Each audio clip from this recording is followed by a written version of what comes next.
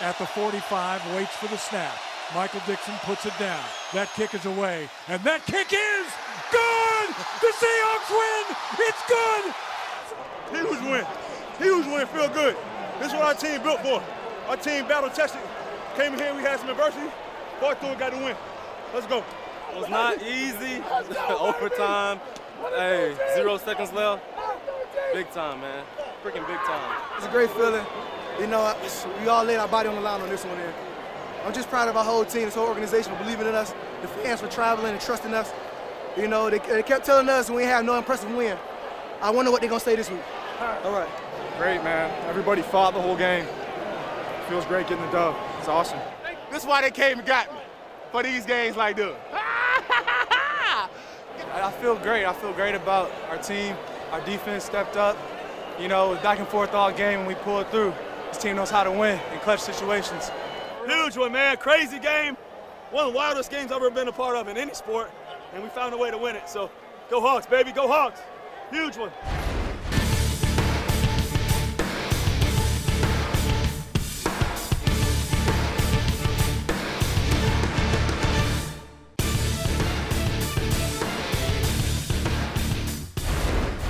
Seahawks win! Seahawks win! Seahawks win! Oh, that's so good. That's so good. It took so long. It took so long. We took it all the way down. The clock ticks, and J. Mike knocks one home.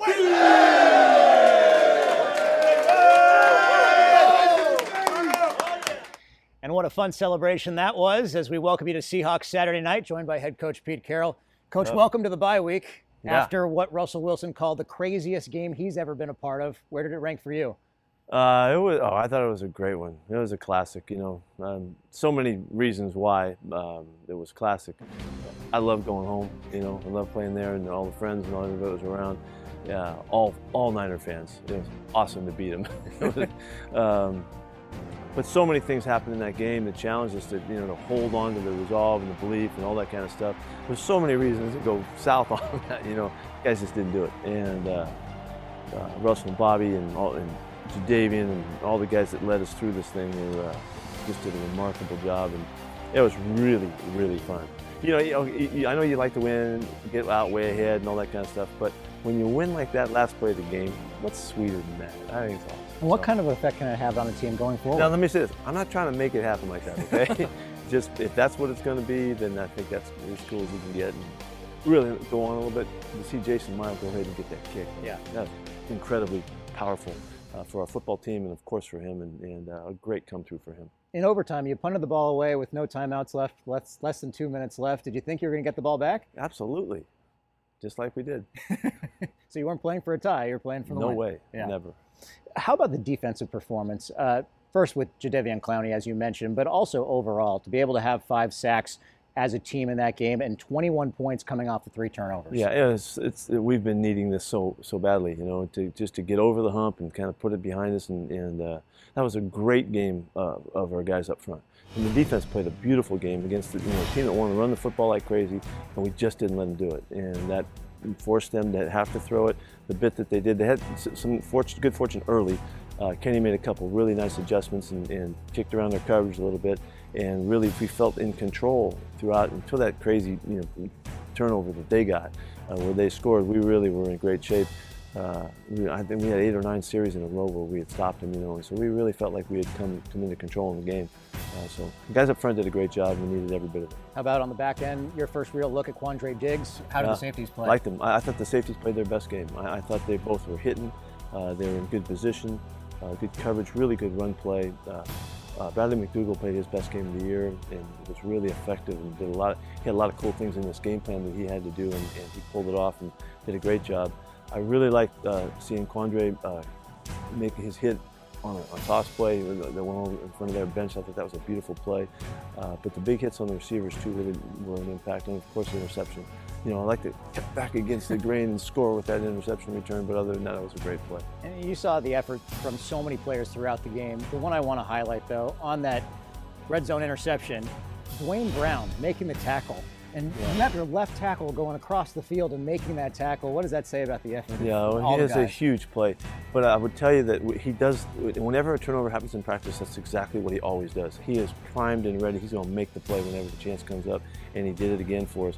And all our guys would say, well, that's what Dwayne does, you know, and all that. But for you guys to see it for the first time, that was a fantastic play.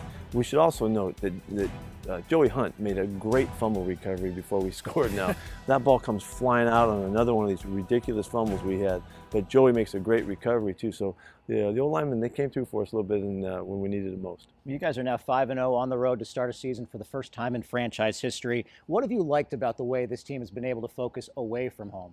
Yeah, I've really liked the way we've been together in the preparation. The guys have really found what it takes for us to all be tuned in so that we can play a complete game together and everybody's fired up and physically right and mentally together. It's been very consistent for us. Not always so obvious at the start of the games, but sometimes it's, you know, we've been really good at the start, which never really matters. But the guys have been connected, and I really like that. And you can see the connection that's carrying on, and we're able to play really good football all the way through the end of the game. When sometimes it gets the most difficult, when the crowd gets crazy and all that can build up on you. That hasn't been a factor against us at all. We've been in very good shape. 6 games left now in the regular season. That's amazing. It is. It's got flown by. 6 games already. Jeez. What have you liked so far, and where do you want to see some improvement? Well, I like that we're still getting better. You know, first off, the most important thing is the connected aspect of this club. These guys are really playing together, and they're playing off of one another, and they really care about one another. It gives us the right chemistry to have a great year, and so that's in place. And so with good fortune and some good play and a little bit of luck, you know, a lot of good things can happen with this season.